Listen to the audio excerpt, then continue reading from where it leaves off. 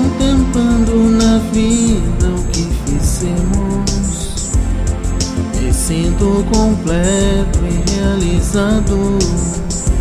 O amor que construímos neste tempo, amadurecido